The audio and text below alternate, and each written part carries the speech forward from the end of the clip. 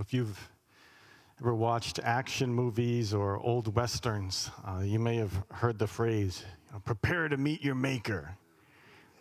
You don't hear that too much in movies anymore because it's so cliche. But what I don't understand is if I was ever in that situation, I'd be like, oh, listen, I'm not prepared. I need to call my lawyer. I don't have my will is not up to date. My beneficiaries haven't been listed. So, give me a couple weeks and I'll get back to you. I think, and use that if you're ever in that situation, because you can't tell me to prepare to meet my maker and not give me the time, right? But we're not. Generally, we're not prepared to meet our maker. And I'm assuming that if you're sitting here today or watching online, then you believe that there is a maker, that there is a God who has created you, and that there's a God who is author of the story of the universe. And your particular story is just a small part of that overarching story. But nonetheless, you have a maker, and you will meet him one day. And we sang that beautiful song about being in God's presence. But in our scripture reading, John the Baptist, he wants to prepare all of his listeners so that to meet the Maker. That's what he's doing. That's what he's trying to prepare them to. And in Matthew 3, that's our scripture. We started last week a new series in the Gospel of Matthew, because 2,000 years ago, there was this fellow named Matthew who wrote about God's big story, about what God was doing in the universe, and how this Jesus was the capstone of that story, and how Jesus invited Matthew, a tax collector, an outcast, into that larger story and totally changed his life. That Matthew was prepared to meet his maker because he met Jesus, the Son of God. And Matthew wrote about that. Now, again, just a review. Matthew is the first book of the New Testament. So in your Bibles, you've got the Old Testament, the New Testament. Matthew is the first book right there. And it's called a gospel. A gospel is a book that speaks of the life and death and teachings of Jesus Christ. The story of Jesus and all of the things he said and did. That's what a gospel is. And that's what Matthew writes for us. And last week, we talked about the introduction, chapter 1, and how Matthew really wanted to emphasize that this Jesus who's going to be born, he is the Messiah. He's the one we've been waiting for. We're going to skip chapter 2, Jesus' birth, but fear not, we will return there at Christmas time, okay?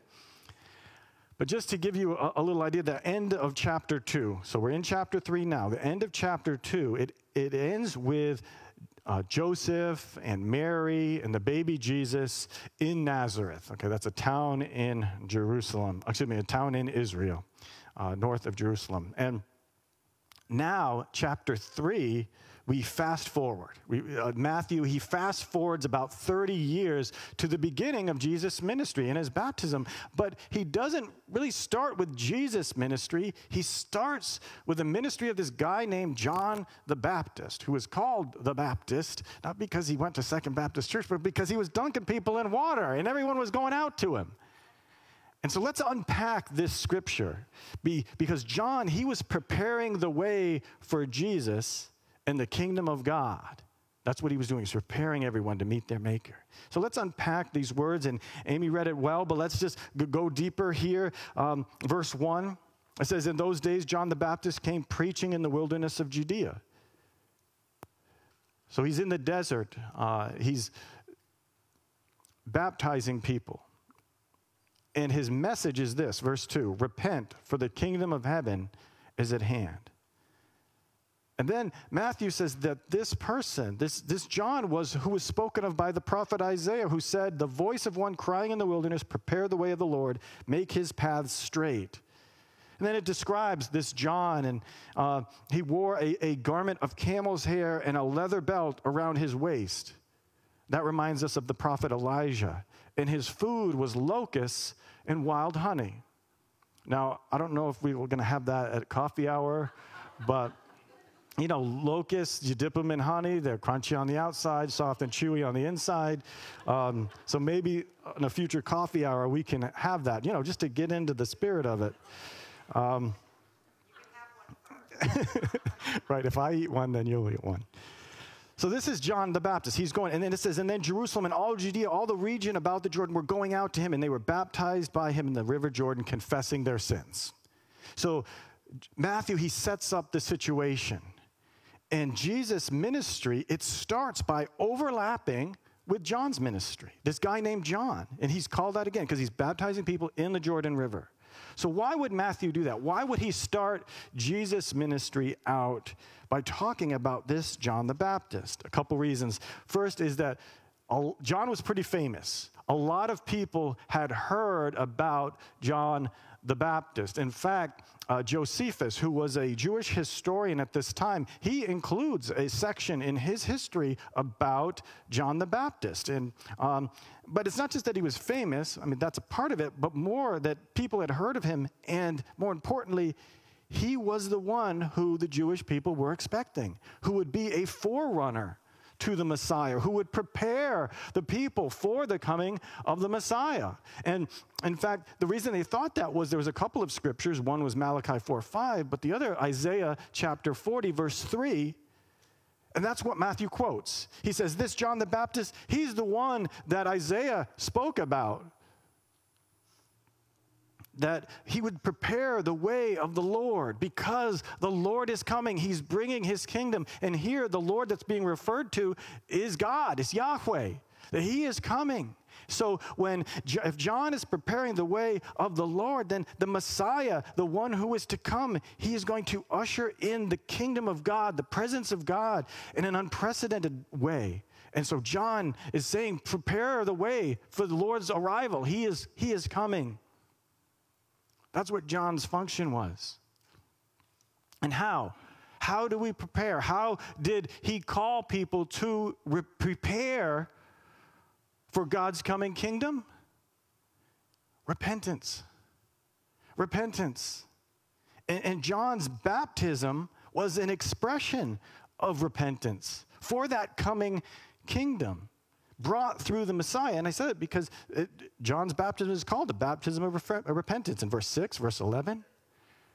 And it was a bit unusual for that time because in the Jewish culture there, sometimes you would dip yourself in water to prepare to be cleansed for the temple. But this idea of baptism, it was mostly done for Gentiles and pagans who were coming into the Jewish community. It was a way of repenting of, I've been following false gods, and now I'm repenting of that. I'm being cleansed and being ushered into the Jewish people. But John, he's calling everybody to repentance. He's calling everybody to baptism, which, again, is very different than what they were used to. And the reason is that God's kingdom is coming. And the change that's going to happen, it requires la-di-da-di everybody to turn to God. And so Christian baptism, when we just had some Christian baptism, it does involve repentance, but it's also baptism into the death and resurrection of Jesus. And I'll talk about that in a second. But it does still look to John's baptism as the beginning and as the example of, yes, it's turning and preparing our hearts for God's coming kingdom, preparing our hearts to receive the Messiah and all that he is doing. But that baptism, John's baptism, was a symbolic proclamation that someone had received John's message, right? That the kingdom of God is coming, receiving that message to repent because the kingdom of heaven is at hand. Now, I'll point this out when we get to this section, but what's interesting is when Jesus starts his preaching ministry in Matthew chapter 4, verse 17, do you know what it says that his message is? Verbatim, repent, for the kingdom of heaven is at hand. He repeats that. So, well, what is repentance then? Because if John says it, that gets our attention, but then Jesus says it too. What is repentance? Repentance is, again, basically you're going the wrong way, that you're going a direction that is not in step with God's way. And then repentance is that you turn to God. And especially you turn to him because you know that he up at any time and you want to be right with him. So instead of running away from him or being stationary, you run to God because God is gracious and merciful and abounding in steadfast love. That's what repentance is, that I'm not ready. This realization of our utter need for God to cleanse us, because if he shows up, I'm not ready. I'm not totally right with him. That's what repentance is. That we've done wrong things, that we need to get right and get in step with God because that important day is coming.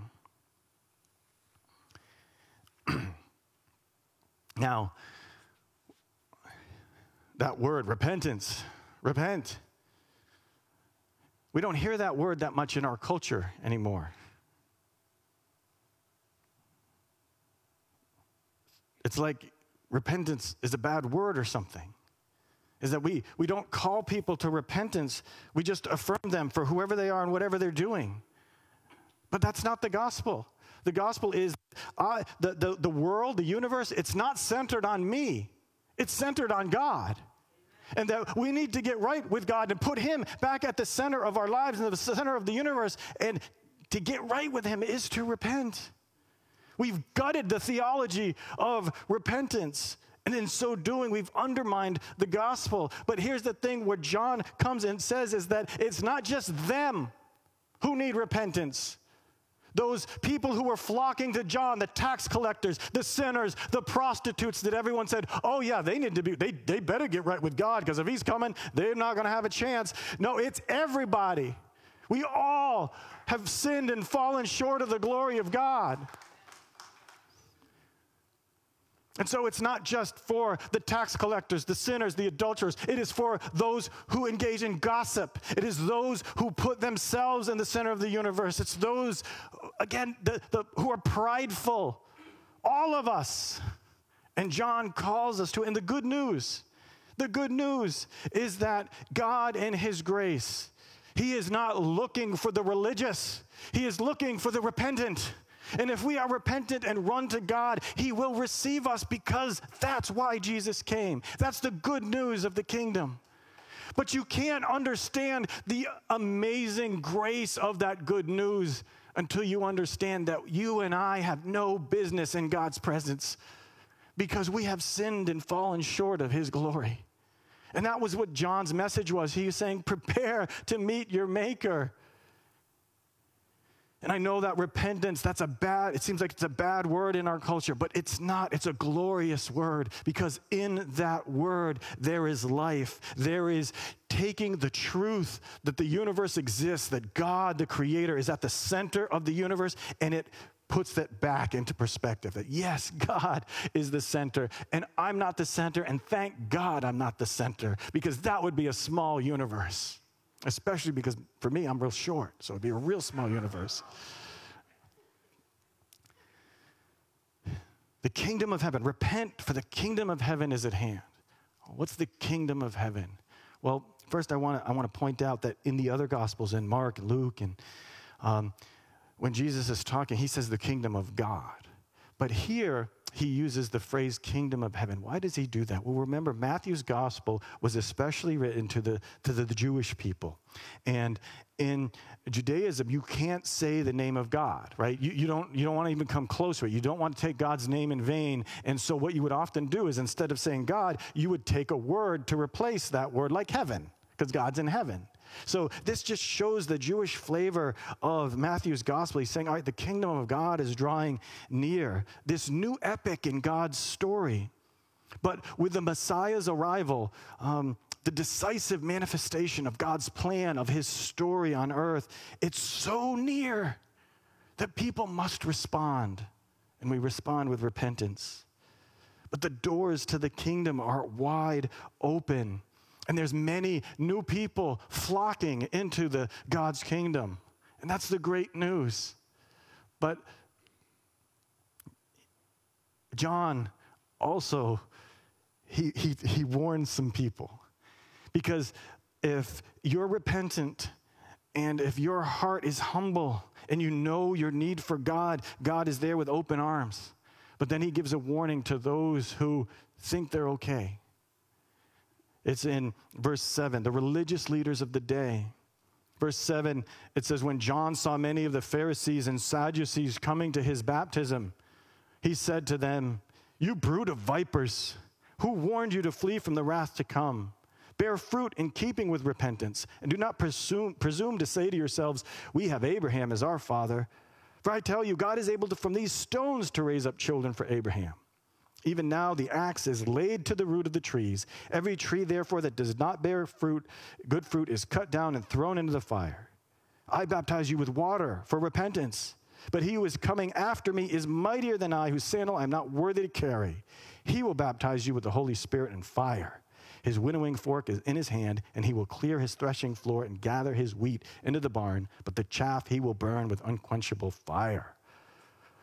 John is not subtle here. He has the subtlety of a flying toffee hammer. And I mean, John, come on. All that fire, brimstone kind of talk, that doesn't fly now, you know. But no, where's that directed towards? That warning of the fire. He's directing it to the religious leaders, the Pharisees and Sadducees. Now, who are those? Those are two of the main sects of Judaism in Jesus' day. They were somewhat a cross between a religious faction and a political party.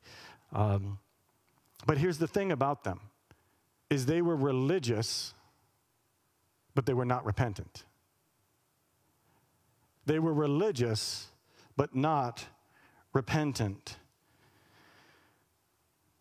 And so although they did a lot of religious things and they had a lot of religious knowledge, John is saying, you're not prepared. You're not prepared to meet your Maker.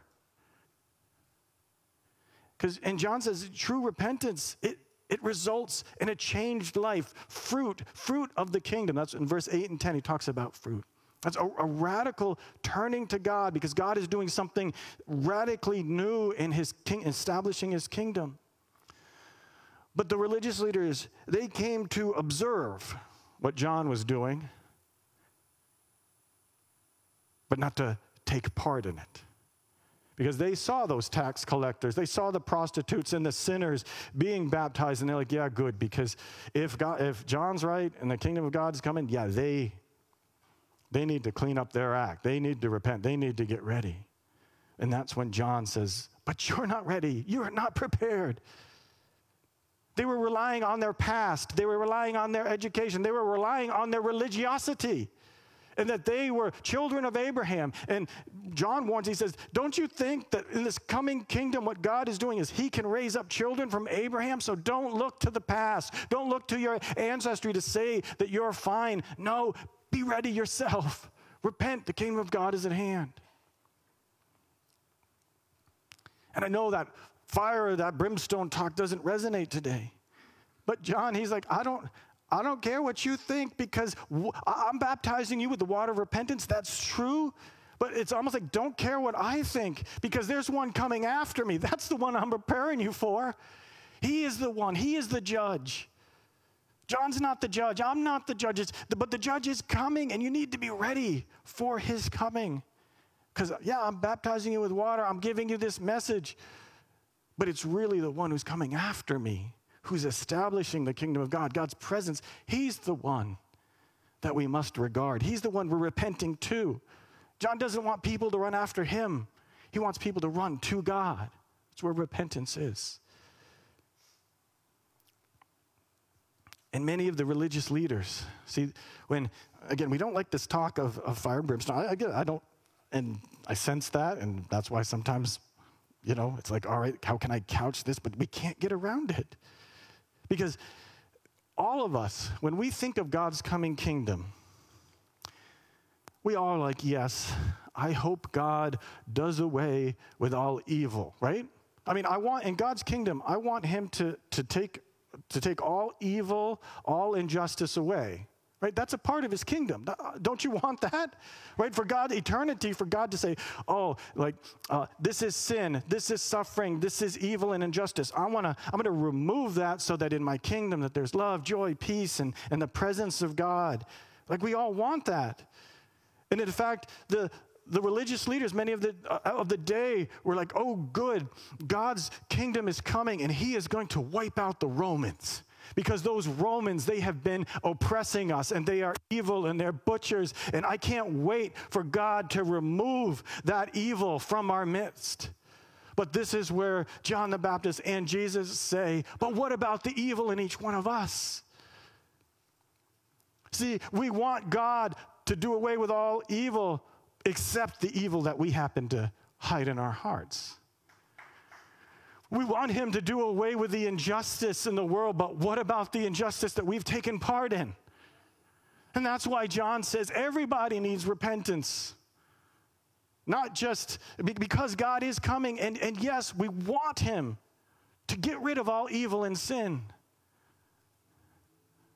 But when we see we're a part of the problem, that's why we run. That's why we run to God and say, God, I need your cleansing. I need your forgiveness because I cannot stand in the presence of the perfectly good and holy God.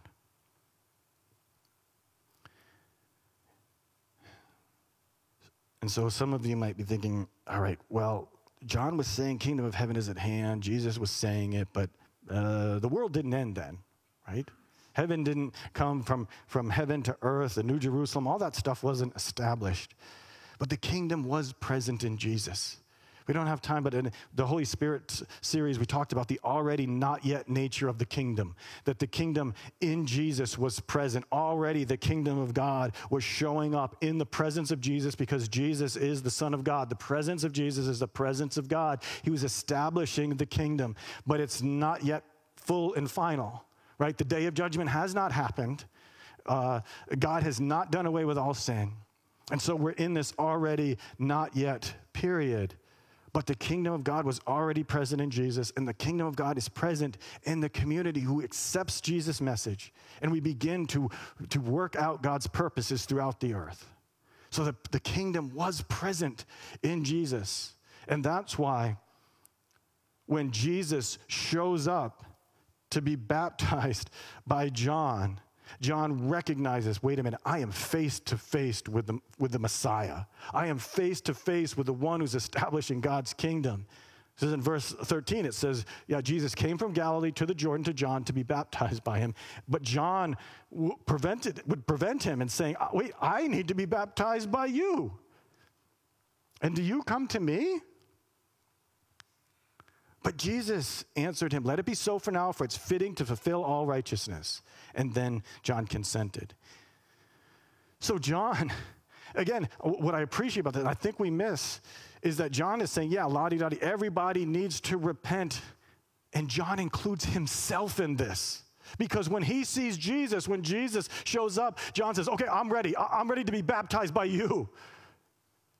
So John, he even saw, wait, I'm just a human being, so I need to be made right with God. And this is the guy. He's the Messiah. He's the one we've been waiting for, Lord. So you baptize me. But Jesus says, wait a minute. No, let it be to fulfill all righteousness. What does he mean by that? Well, Jesus, yes, he is the Son of God, but he is also the Son of Man. He's fully God and fully man, and he is our representative.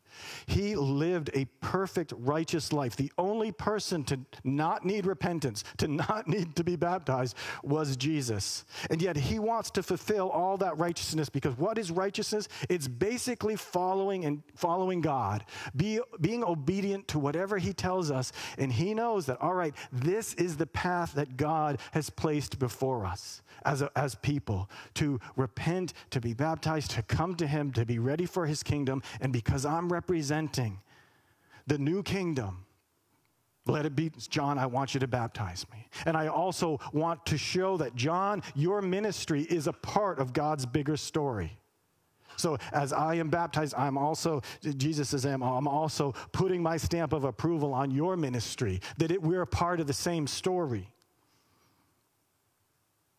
And then when Jesus is baptized, what does it say? He went up from the water, verse 16, and behold, the heavens were opened to him, and he saw the Spirit of God descending like a dove and coming to rest on him. And behold, a voice from heaven said, "This is my beloved Son, with whom I am well pleased."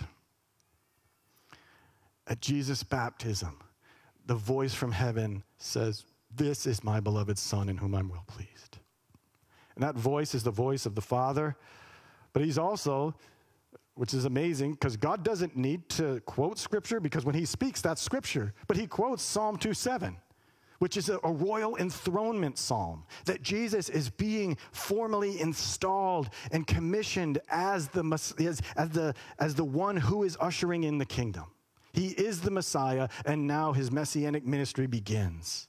The kingdom of God was present in Jesus. And that Father, Son, and Spirit, that Trinitarian kind of beginning, right, where we see Jesus the Son being baptized, the Father saying, "This is my Son," the Spirit coming down as a dove.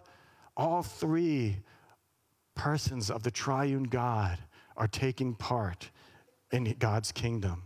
And then we notice at the end of Matthew, the Great Commission, when Jesus, before he ascends to heaven, he says, all authority has been given to me on heaven and earth, and go and make disciples of all nations, baptizing them in the name of the Father, Son, and Holy Spirit. At the beginning of Jesus' ministry, and at the end, we see this Trinitarian idea that the kingdom is pressing into this world. So prepare to meet your Maker. That's what John says. That's what Jesus says.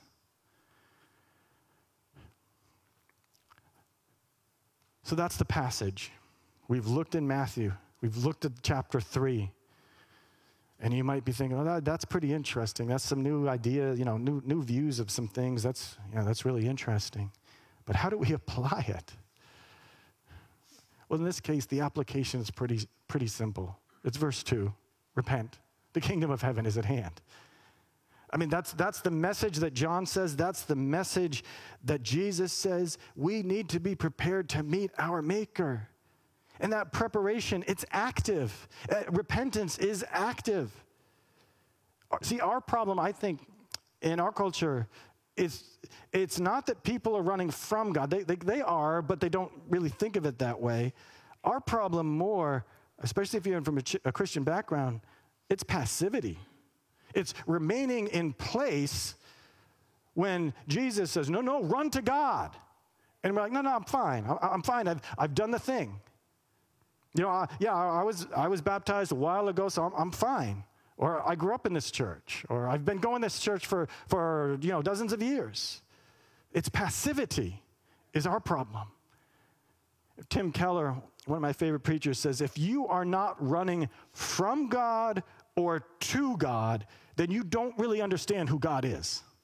Because God is the all-powerful one. He is the perfect and holy one. He is the creator of all things. He is the author of the big story. And we will meet him soon. And we need to be prepared, so we either, if we understand that, we're going to run from him, but why instead when we can run to him? Run to and acknowledge your utter need for God. Run to him. And I cringe sometimes when I give sermons like this, that are kind of in your face and stuff. Afterwards, folks will say, "Oh, Pastor, that was a good message. I hope they heard it." Now I know none of you will say that now. But yeah, I hope they heard it. Well, I hope I heard it. I hope you heard it. Because we all need to be prepared for our Maker. And passivity, that's not the answer. It's to run to God. And the good news, though, is that if you run to God, he is faithful and just to forgive our sins, to cleanse us from all unrighteousness, because that's why Jesus came. Because notice that it says when Jesus was baptized, what did the voice say? "This is my Son in whom I'm well pleased."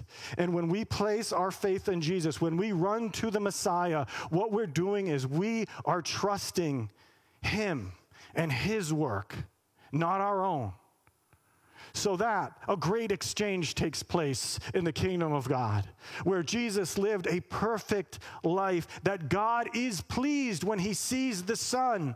He is pleased with Jesus. But what Jesus says is, I'm going to take your sins and I'm going to die on the cross and I'm going to give you my life, so that when God looks at you and I, when we've trusted in God, God sees a child in whom he is well pleased, because he sees Jesus, not you, not your sin. And that's the good news of the kingdom, is that we say yes to God. I'm running to you and I'm receiving what you have for me. That's how we prepare. And so if you hear this message and you're like, oh, yes, I need to get right with God by doing this, and this. No, don't hear that. Say, okay, I need to get right by God to running to Jesus and trusting in his work and realizing that it isn't my work. Even my best efforts fall short. But we don't need our effort. All we need is repentance. Again, John is not, Jesus is not calling you to be more religious. He's calling you to repentance. And baptism is a picture of that. And so as we sing this last song, maybe there's some of you who are like, I need to get in that water, because I need to prepare. Like, I want to be ready for the Maker. He is coming, and I trust in Jesus. After the song, like, I'll go in there. Like, we could do this again. That's why I left the water in there. I even brought an extra towel.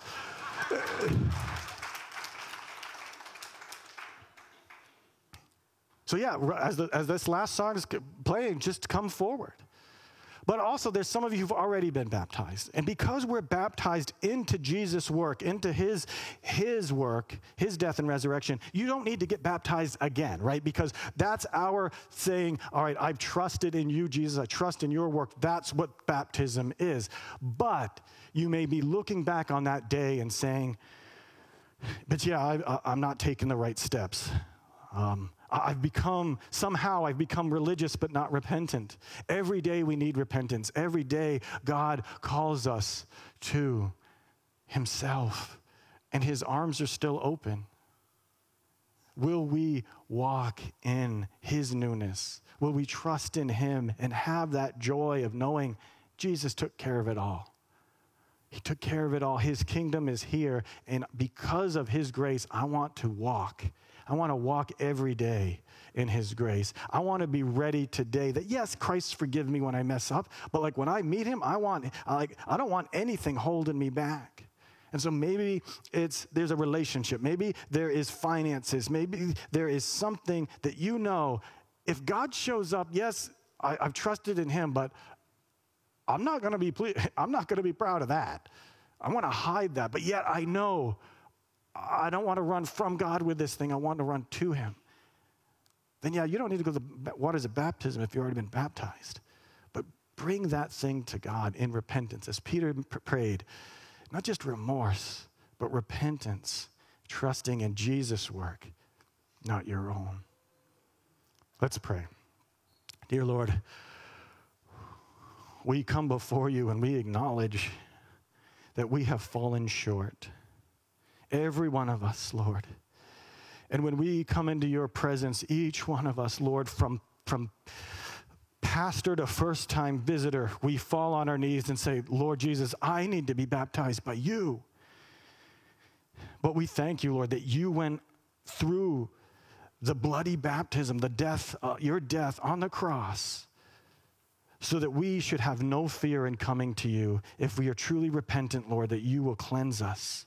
And so I pray, Lord, that right now, if there's someone who needs to be baptized and they know it's the case, that they would come forward during the song. But I pray each one of us, Lord, we would be repenting because we want to be ready to meet you face to face. But even in that, we're thankful,